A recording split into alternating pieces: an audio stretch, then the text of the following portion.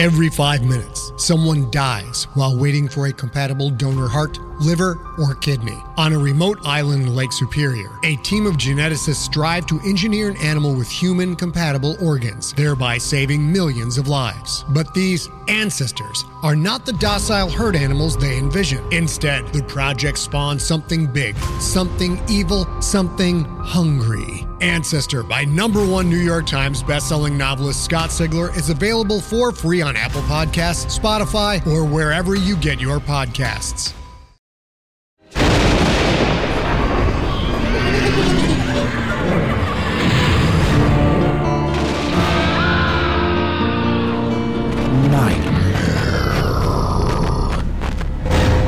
Welcome to the Nightmare Magazine Story Podcast. I'm your host, Jack Kincaid. Nightmare Magazine is edited by John Joseph Adams and Wendy Wagner.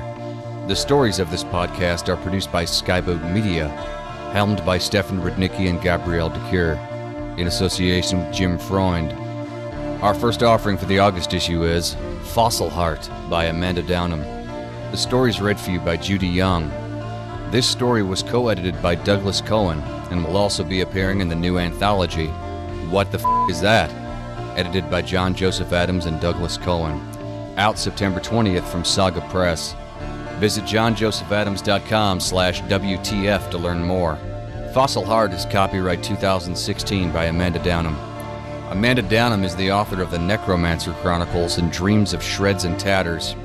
Her short fiction has appeared in Realms of Fantasy, Strange Horizons, and Weird Tales, and in the anthologies Lovecraft Unbound and Dreams from the Witch House.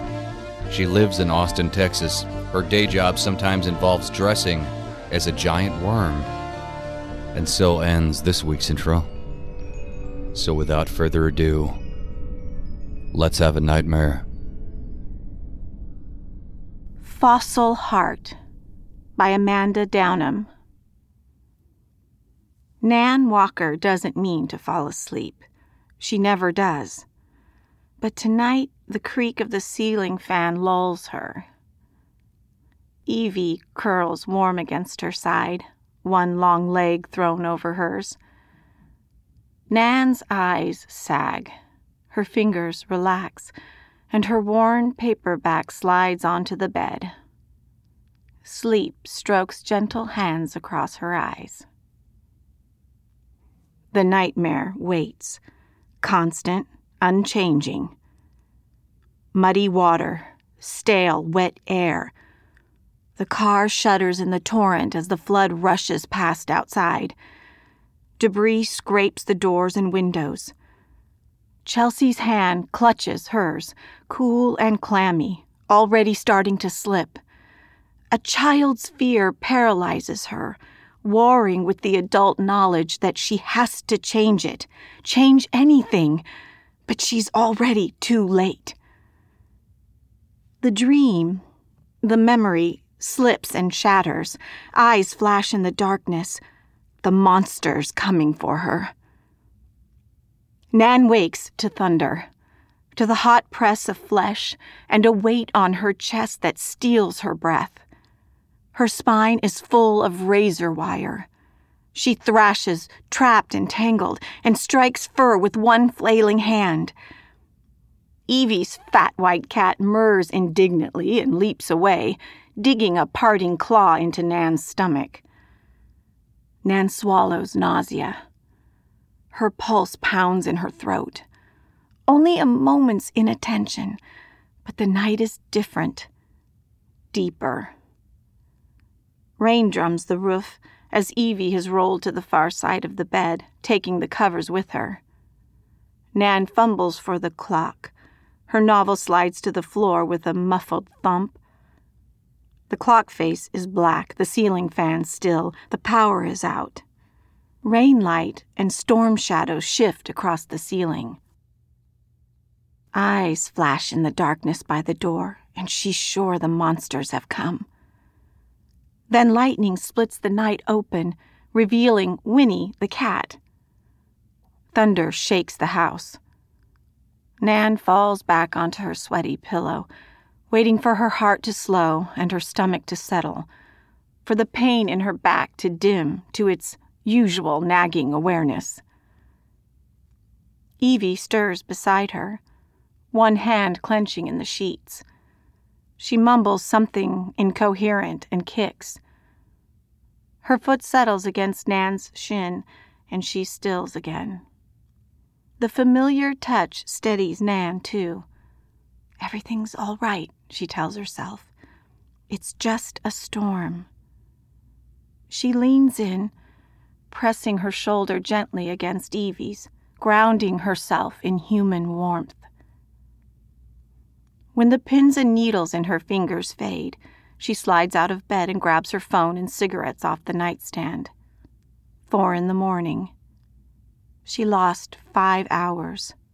Not so bad. Nothing, really.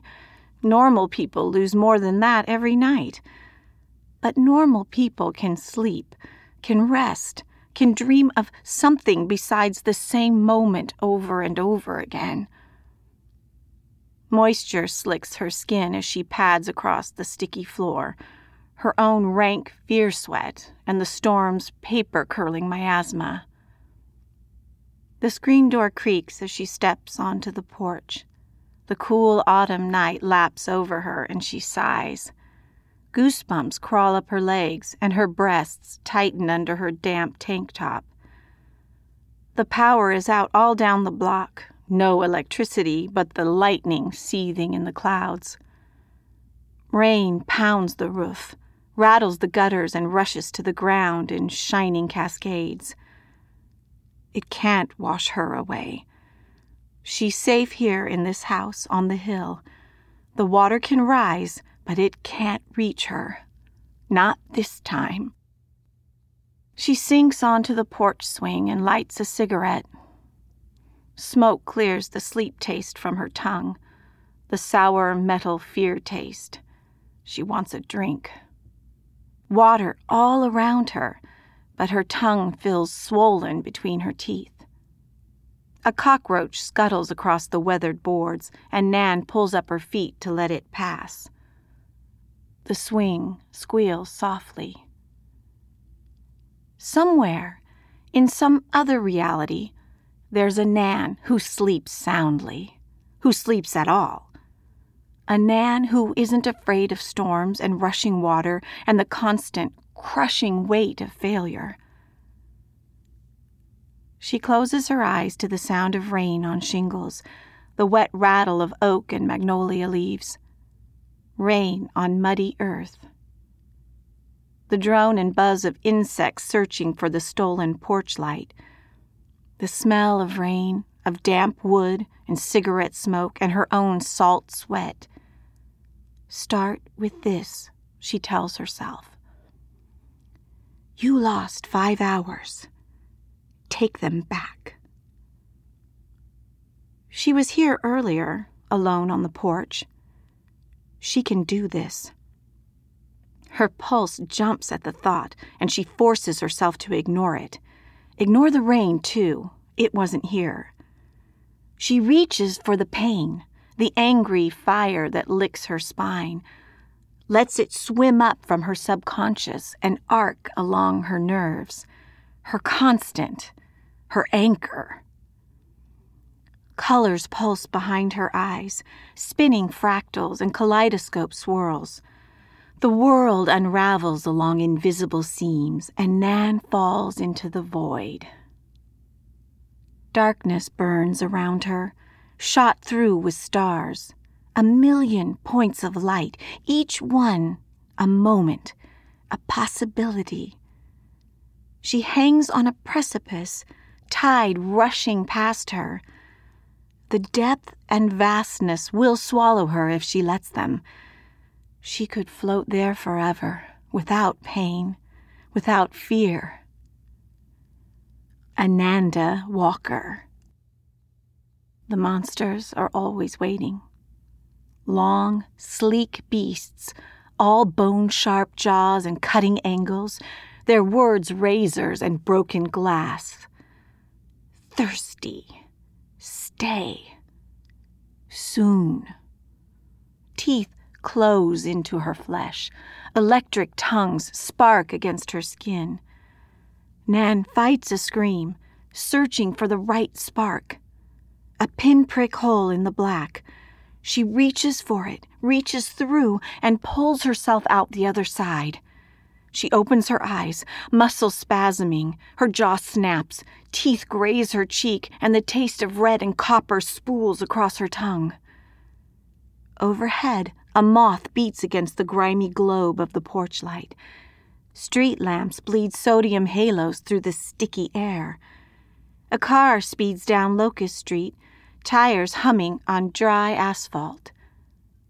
Nan gasps. Her cigarette snaps in a numb hand, scattering orange sparks and flecks of tobacco across the porch. Adrenaline sings through her. She did it. 5 hours. The most she's ever rewound. She looks at her hand, at the shadow of teeth marks already fading around her wrist. No blood, no broken skin, just chill and weakness. Soon. Waiting. A greater darkness flickers in the shadows below the porch. There and gone in an eye blink. Hungry.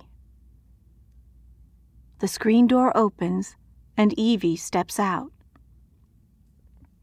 Nan swallows nauseous spit. The stutter of perception makes the queasiness worse.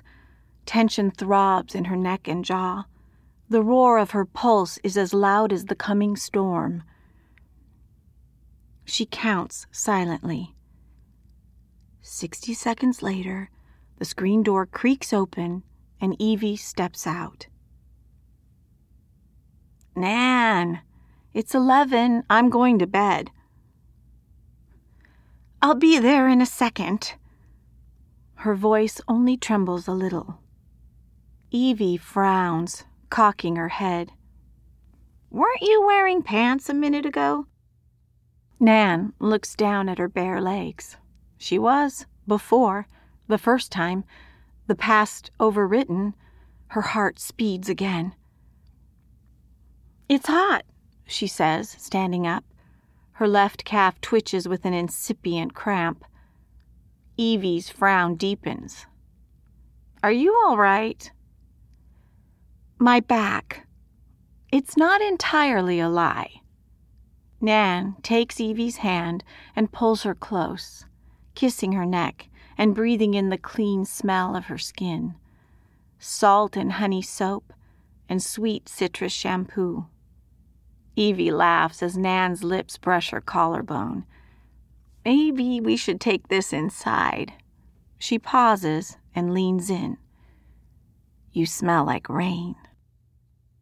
A storm is on its way. That earns her a different frown. Not the crazy girlfriend who wanders around in her underwear frown, but the crazy girlfriend who predicts the future, who thinks she can change the past. Nan kisses Evie again and leads her into the air-conditioned house. 5 hours, Evie says later, stroking her fingers through Nan's short hair. The storm hasn't hit yet, but the wind is picking up and thunder growls in the distance. The room smells of sweat and musk and hot wax. Candlelight dances across the walls, votives of St. Peter and Mary and all the others that crowd the little shelf Evie refuses to call an altar. Nan nods, her head pillowed on Evie's stomach, her cheek sticking to the soft curve of the other woman's belly. She concentrates on the murmur of Evie's heart, the weight of her fingers, the now. This moment with no pain, no fear, no past, no monsters. The river of time waits to sweep her away, but she won't let it. It can't last, but she can pretend. Hey, Evie murmurs, as comfort threatens to lull Nan to sleep again. Love you. I love you. But do you believe me? Evie sighs. It would be easier if I didn't, but I do. I am crazy. You surely are. She strokes Nan's hair. But I dreamed about the black dog again last night. Nan shivers. I'm getting closer. I could only manage 5 minutes before. 5 minutes is a long way from 14 years. I can do it. I'm sure I can now. But are you sure you should? You see monsters, Nan. Don't you think that means you ought to stop? She flexes her left hand. Only a faint chill lingers in her bones. She's told Evie about the monsters, the hounds, but not about how they feed. I can't. Evie's fingers still. You mean you won't? Don't lie to yourself. It's not mind reading. She hears the words leave Evie's lips. Precognition. Déjà vu. But Evie chooses a different path. What's that word you told me about the stars? The light we see that doesn't exist anymore? Fossil light? Yes. She sighs again, and Nan's head rises and falls with her breath. That's you. You're not really here. And I'm afraid by the time I find you, you'll be gone. The first time Nan rewrote the past, she was dying. A bottle of Xanax and a bottle of tequila, determined to stop it once and for all. The lost time, the panic attacks, the nightmares. The eerie precognition that left her stumbling away from people who hadn't moved yet, dodging parked cars, answering unasked questions, slipping grades, doctor's warnings. Another lost job, another girlfriend walking out on her. Everyone tired of dealing with crazy, broken Nan. She was sick of living with it, sick of living. She was sick of dying before long, huddled on the bathroom floor with the stench of vomit thick in the air. Her cheap phone smashed to pieces against the linoleum. No more calls for help. Maybe she should have hanged herself instead. All she wanted was sleep, but an empty place unfolded inside her, sucking her down. The empty place that never healed after Chelsea died. Chelsea always believed people would find each other again on the other side. If that was a lie, it was the sweetest Nan had ever heard. It should have been her, all those years ago, her instead of Chelsea. Her with Chelsea. Why hadn't she died too? If this was all she had to live for, to live through. She remembered Chelsea's hand in hers, cold and damp and clutching tight before her best friend's fingers went limp and slipped away. The precise instant was lost when she realized there was nothing she could do, that her parents weren't coming back and there was no one to help them. She'd shut her eyes and tried to get through, pushing hard as she could against that awful moment, trying to fast forward through the pain as if it were a song she didn't like. The emptiness opened, welcoming her inside.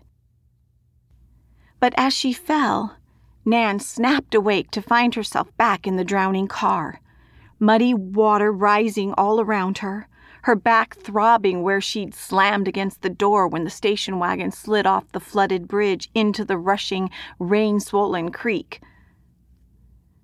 The flood roared past, pulling at the car, pinning the doors. Debris scraped like claws against metal. And Chelsea. Chelsea trapped in the back seat, the seatbelt locked tight. Brown eyes wide and shot with panic as the water rose higher around her head, closing over her black braids and her purple plastic barrettes. Best friends since 2nd grade. Blood sisters by needle-pricked thumbs since the age of 12. An awkward, sugar-sticky first kiss on Nan's 13th birthday. A world of possibilities stretching out before them, with only the certainty that they would be together. And now Nan watched those possibilities wither and fall away one by one with every millimeter of rising water.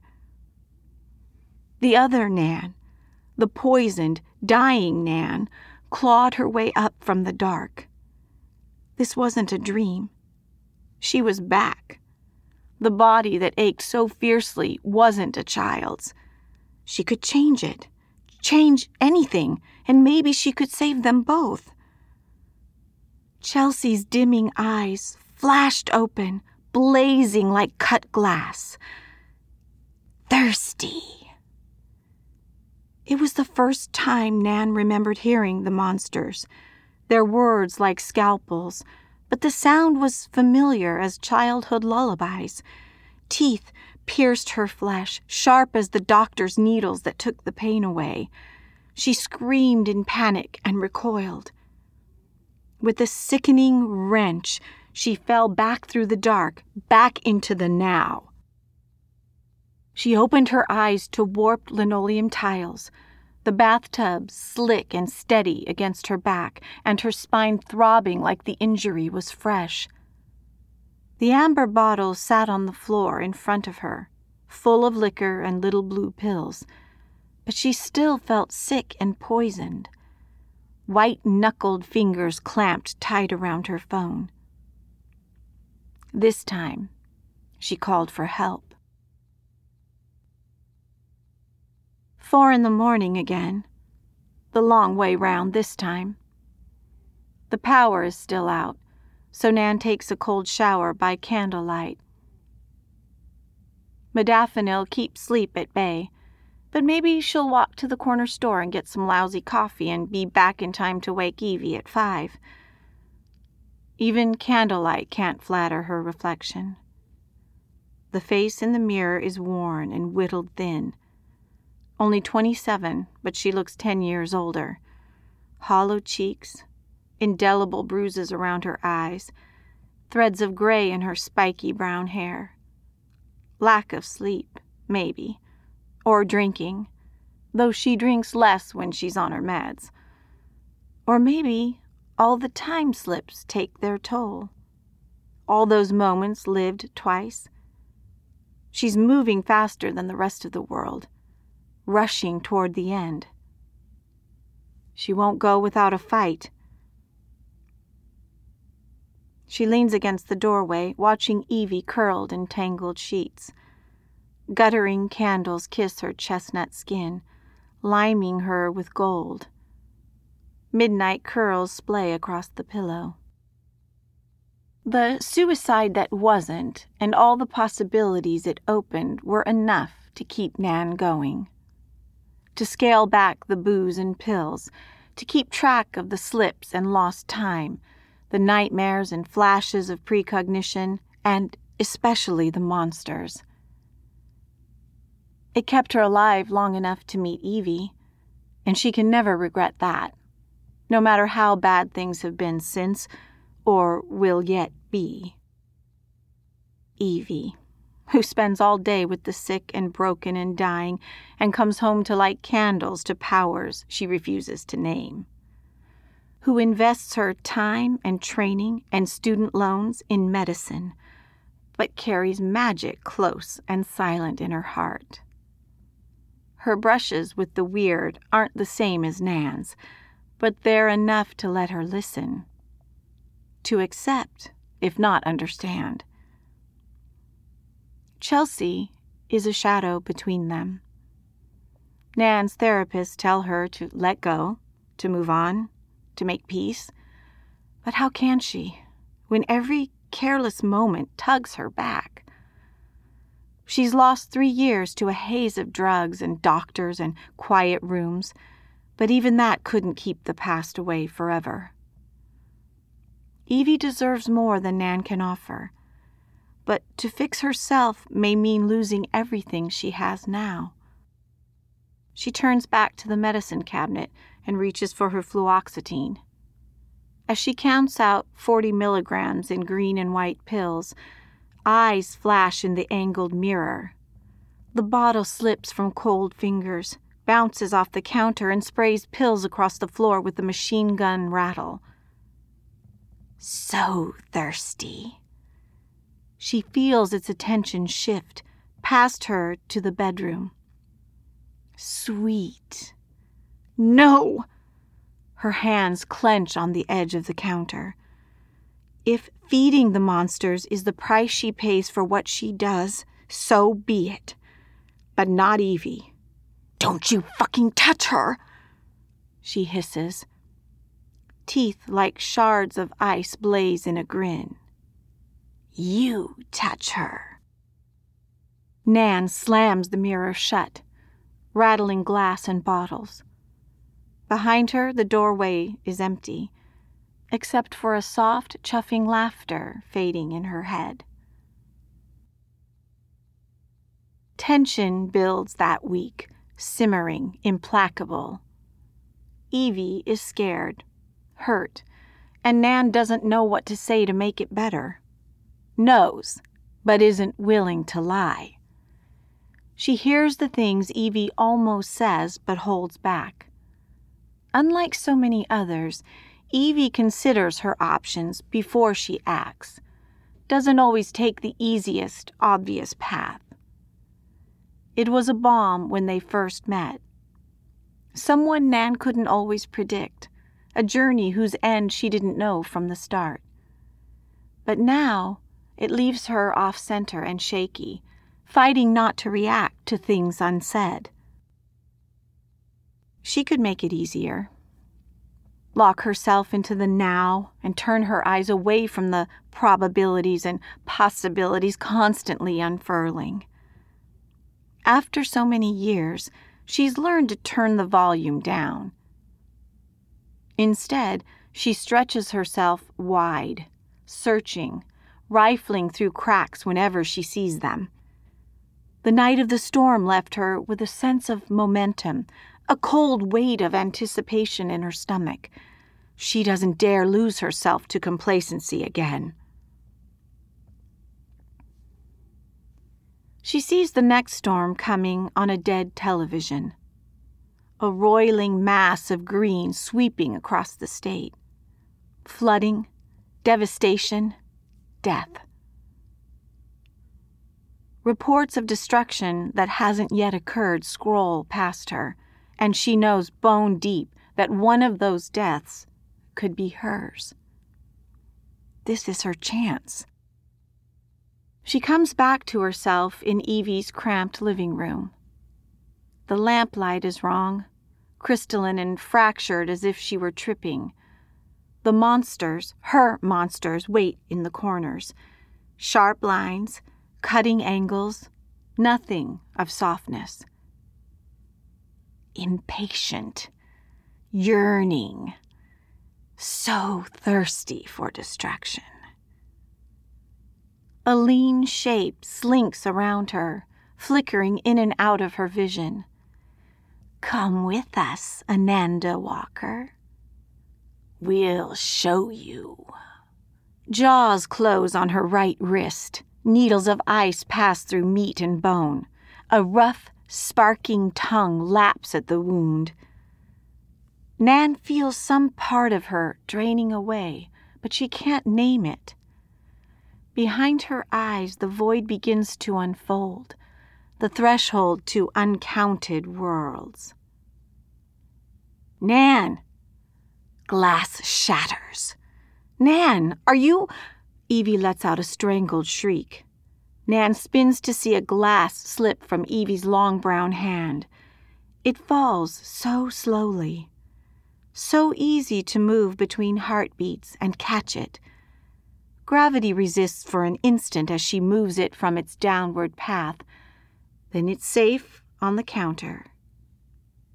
Evie stands frozen, hazel eyes wide, tall and raw-boned, the proud arch of her nose slightly off-center, an asymmetry that leaves her more arresting than simple prettiness could. Nan is often struck by her beauty, her strength, but now she marvels at the life in her, the blood jumping beneath her skin, the dampness of her parted lips, the film of moisture shining on her dark-flecked irises. So sweet.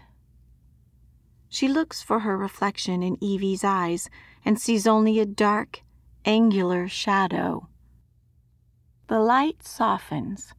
Cut glass shadows melt back to normal. Evie recoils, catching her hip against a little table. A vase teeters and falls to the floor. Glass shatters. What the hell was that?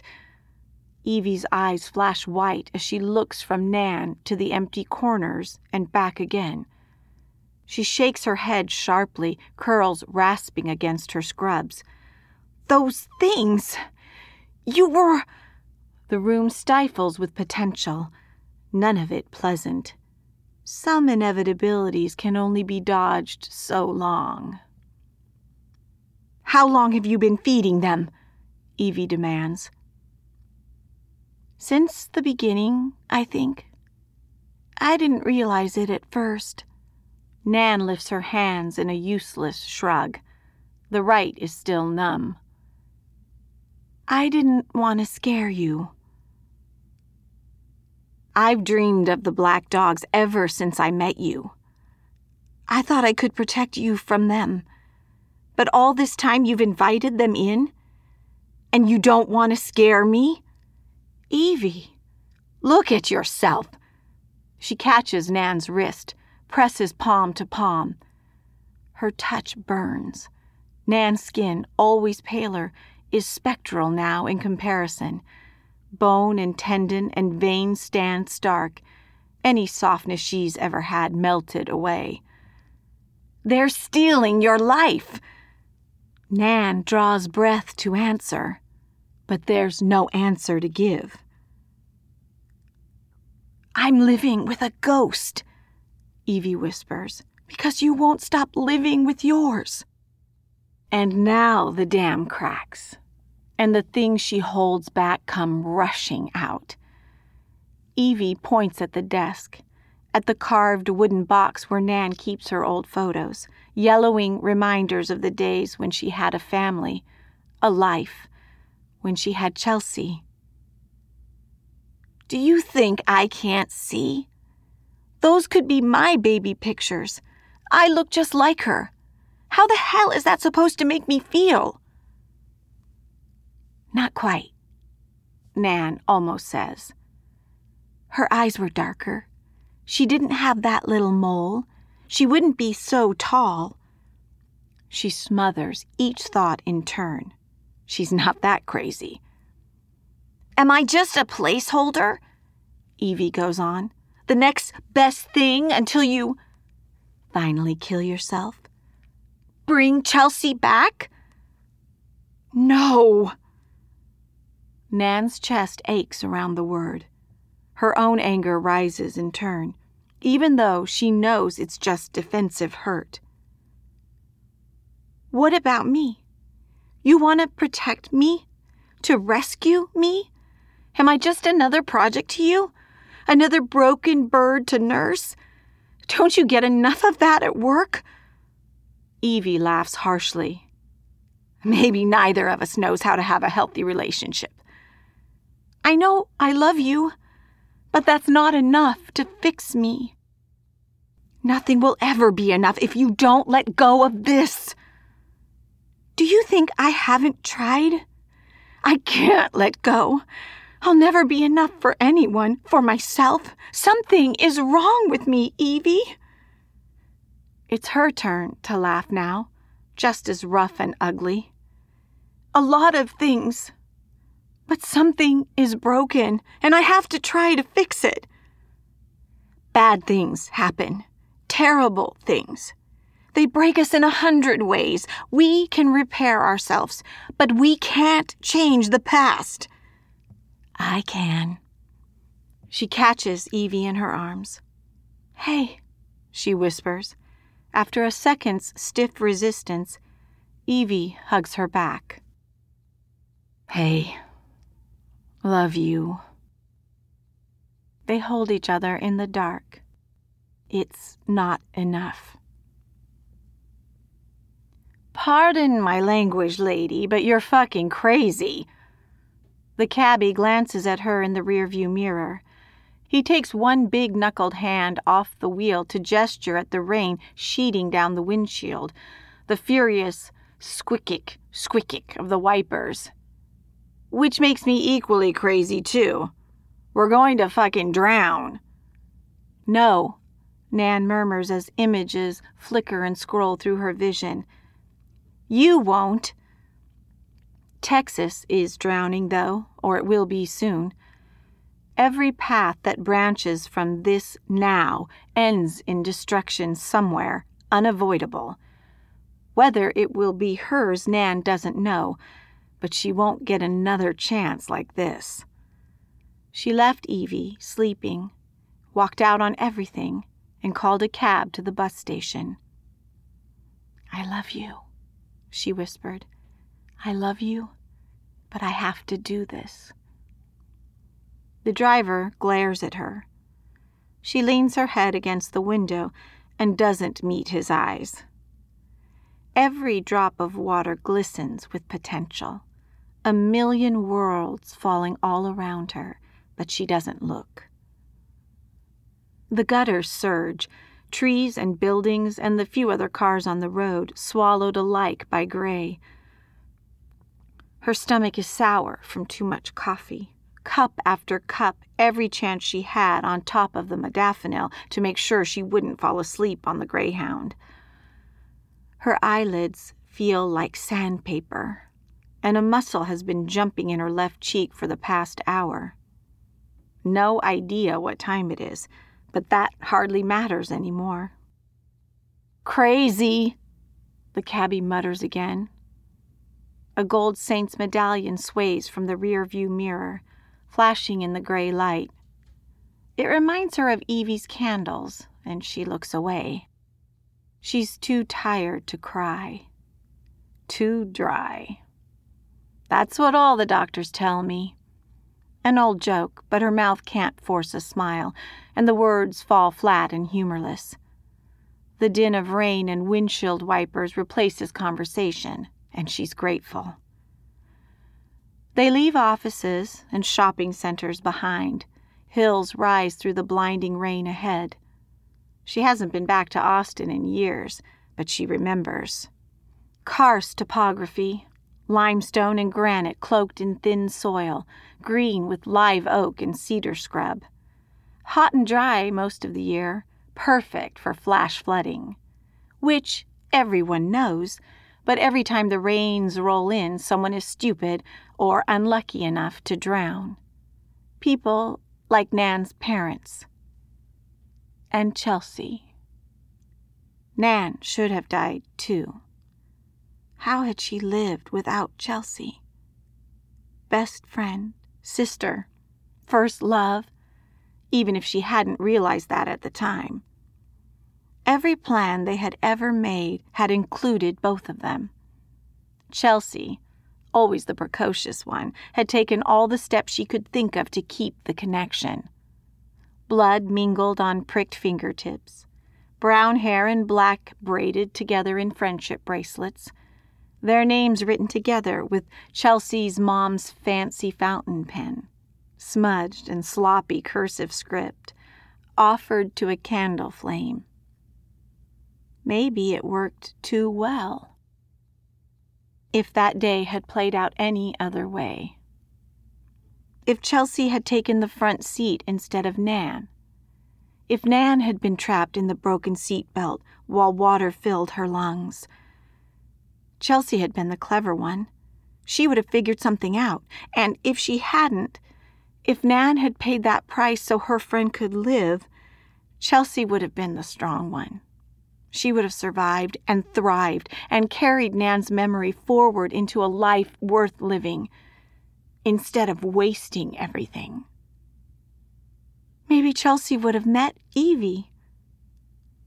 Soon, the monster whispers from the angled sliver of the rearview mirror. Did you say something? The cabbie asks. No, she says. We're almost there. Look, I know this is none of my business, but this isn't a suicide thing, is it? Nan catches his eye in the mirror. No. She manages a smile this time. It's not a suicide thing. All right, then, he says reluctantly. This is it. He turns off the main road onto the narrow lane that leads to the park.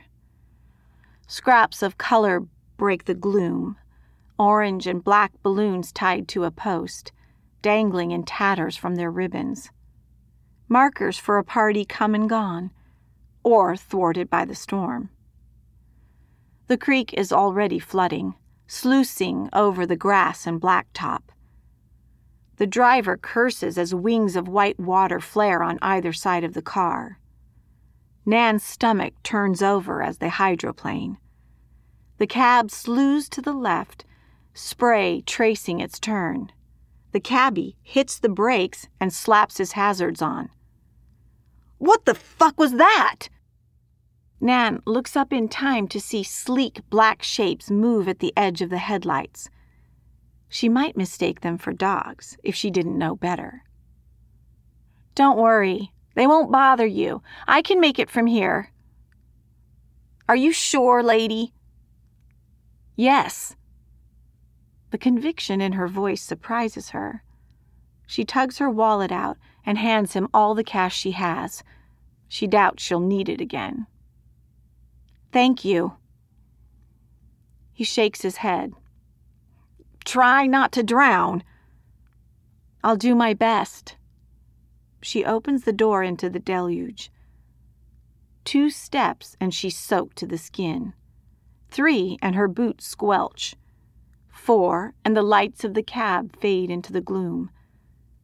She spares a moment's distraction to reassure herself that he'll probably make it home tonight. Would you do anything differently if you knew he wouldn't? No. Rain fills her mouth, sour with the salt and grime sluicing off her skin, but better than the lingering taste of bad coffee. The moisture makes her realize how thirsty she is. Implacable, indifferent. You'd make a good hunter. She doesn't look at the hound straight on, but tracks it from the corner of her eye. You didn't used to talk so much. Hard for us to interact with your world. For the angles to intersect the curve. But you slip further and further into ours. A pause, broken by thunder. It won't work. Not like you hope. I know that. The first time Nan has admitted it. But she does know. All her experiments warned her. A missing pair of genes, the final piece of data. Her now always overwrites the before, whether it's 5 minutes or 14 years. She'll never be young with Chelsea again. All the futures they could have shared have long since burnt out. Her might-have-beens with Evie smoldered behind her. The monster gives a soft woof. You give up your mate for your sister, even if it means giving up both of them. Evie will be better off without me. I'll give up everything to let Chelsea have a future.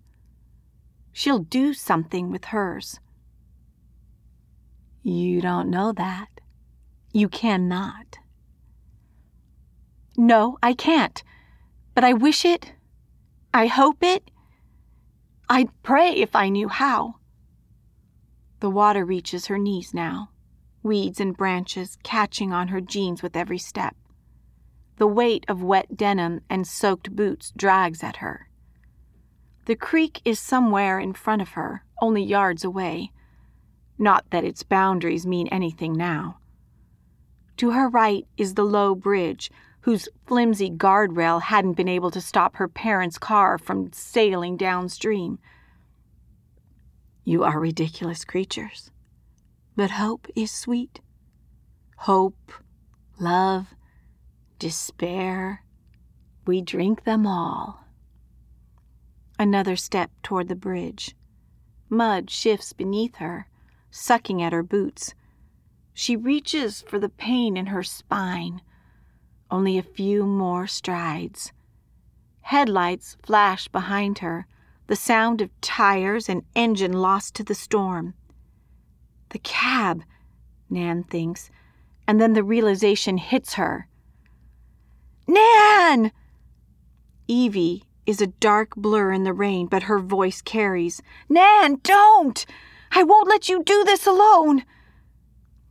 I have to, she shouts back. Evie, go! The water surges around her thighs.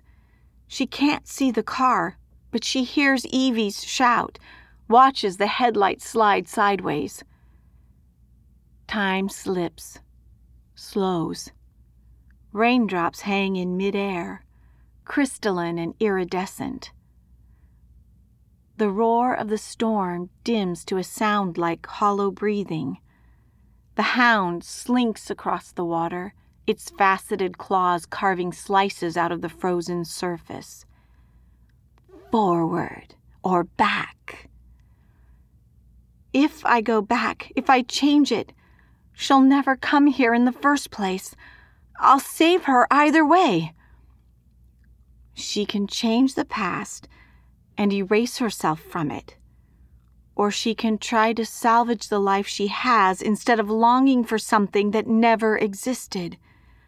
All the things she dreamt of with Chelsea, she could find with Evie. No, they could find new dreams together. But she knows better even as she tries to convince herself. She'll never be free of her past. Not that way. She dives for the bridge. Time resumes as the water envelops her. The surge crushes her, scathes her with debris. Her outstretched arm catches the guardrail. Metal bites skin. Bitter froth fills her mouth and nose. A seam opens. The station wagon stutters in and out of focus, almost there. Muscles strain and stretch. Her fingers slip. The cold breath of the hounds chills her neck, waiting to drink the last of her down. Her grip gives way. Nan reaches. Warm flesh closes around her wrist, hauling her back. She screams in pain and frustration and inhales a mouthful of water. Evie holds her close, braced against the storm's fury. You can't do this, she says, lips moving against Nan's ear. But I can. She lets go, and Nan's scream is lost as water closes over her head.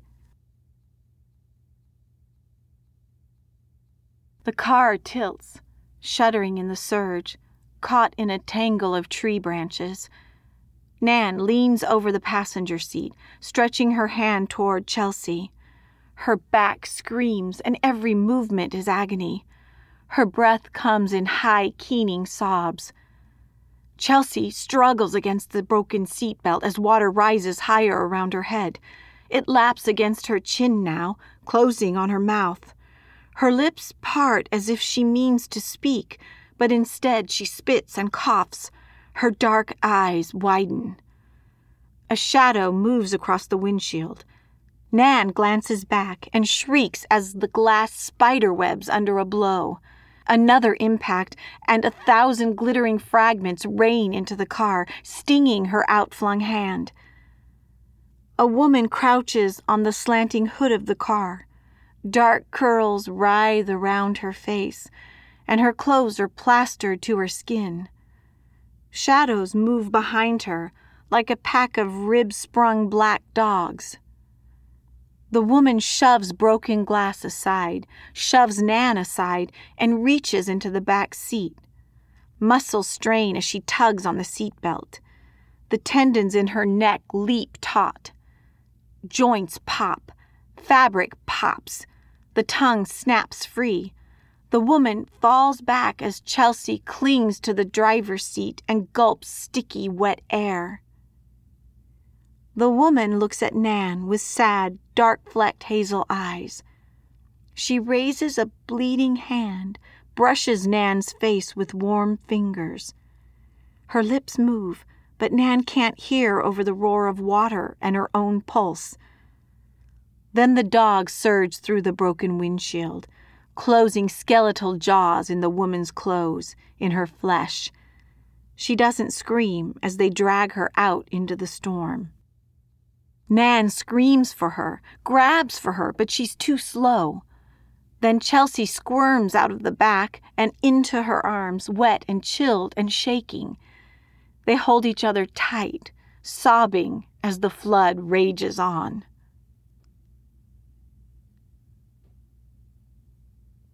Nan Walker sits on her porch swing, a cigarette smoldering in one hand and her phone warming in the other, watching heavy pewter storm clouds slide across the sky. The wind rises, whipping fallen oak leaves across the lawn.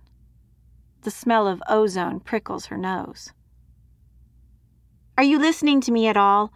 Chelsea asks, 500 miles away. "Sorry." Chains squeal as she shifts her weight. A column of ash falls to the floor, disintegrating in the breeze. "A storm's on its way." Chelsea makes a soft noise, equal parts sympathy and disapproval. She pretends Nan's fear of storms is a childhood foible to be outgrown, but Nan doubts her nightmares have stopped, though it's been years since they shared a bed. "Anyway, I said I might come back to Texas next month for Vanjie's birthday. She'll be 4. "I know." She's seen Chelsea's daughter more often than Chelsea has, but she doesn't mention that. Evangelina's grandmother doesn't talk about Aunt Nan's visits. Chelsea's mom knows about the fallouts and makeups and the slowly widening gyre of two people who love each other but can't live together, but she's too polite to talk about that either. "Shall I come down?" The sky darkens during Chelsea's silence. A fat drop of rain splatters on the steps. Thunder growls in the distance, and Nan shudders. "Sure," Chelsea says at last, trying too hard for nonchalance. "Vanjie would like that." A shadow flickers at the corner of Nan's eye. She glances up to catch a lean black shape moving at the edge of the yard. A dog, maybe, but so thin. It's gone before she's certain it was there at all. Her scalp prickles. Chelsea dreams of storms, even if she won't admit it. The black dogs are Nan's alone. "You're still not listening," Chelsea says with a sigh. "The connection's bad. Must be the weather. Call me back later, or else I'll see you soon." "Yeah, I'll see you." A familiar ache opens in Nan's chest. The absence of something she can't quite name. She used to think Chelsea was the only thing to fill that void. She's not sure anymore. "Hey," she says before she ends the call. "Love you."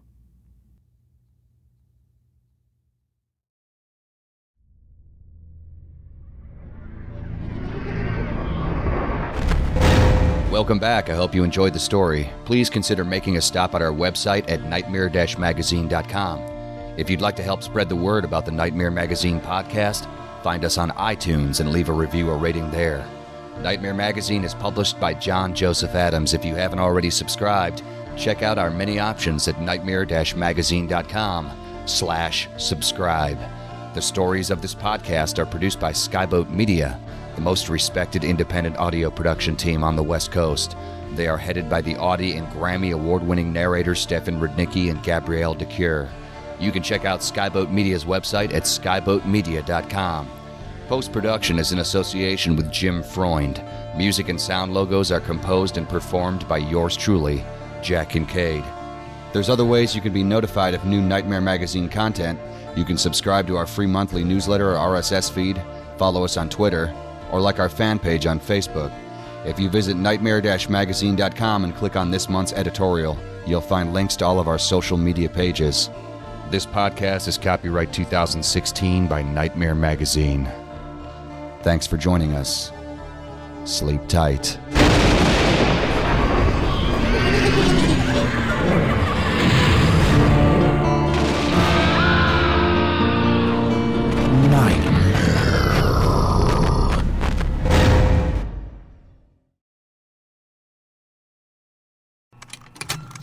Contained herein are the heresies of Radolf Burntwine, erstwhile monk turned traveling medical investigator. Join me as I uncover the blasphemous truth of a plague-ridden world, that ours is not a loving God, and we are not its favored children. The heresies of Radolf Burntwine, coming January 2nd, wherever podcasts are available.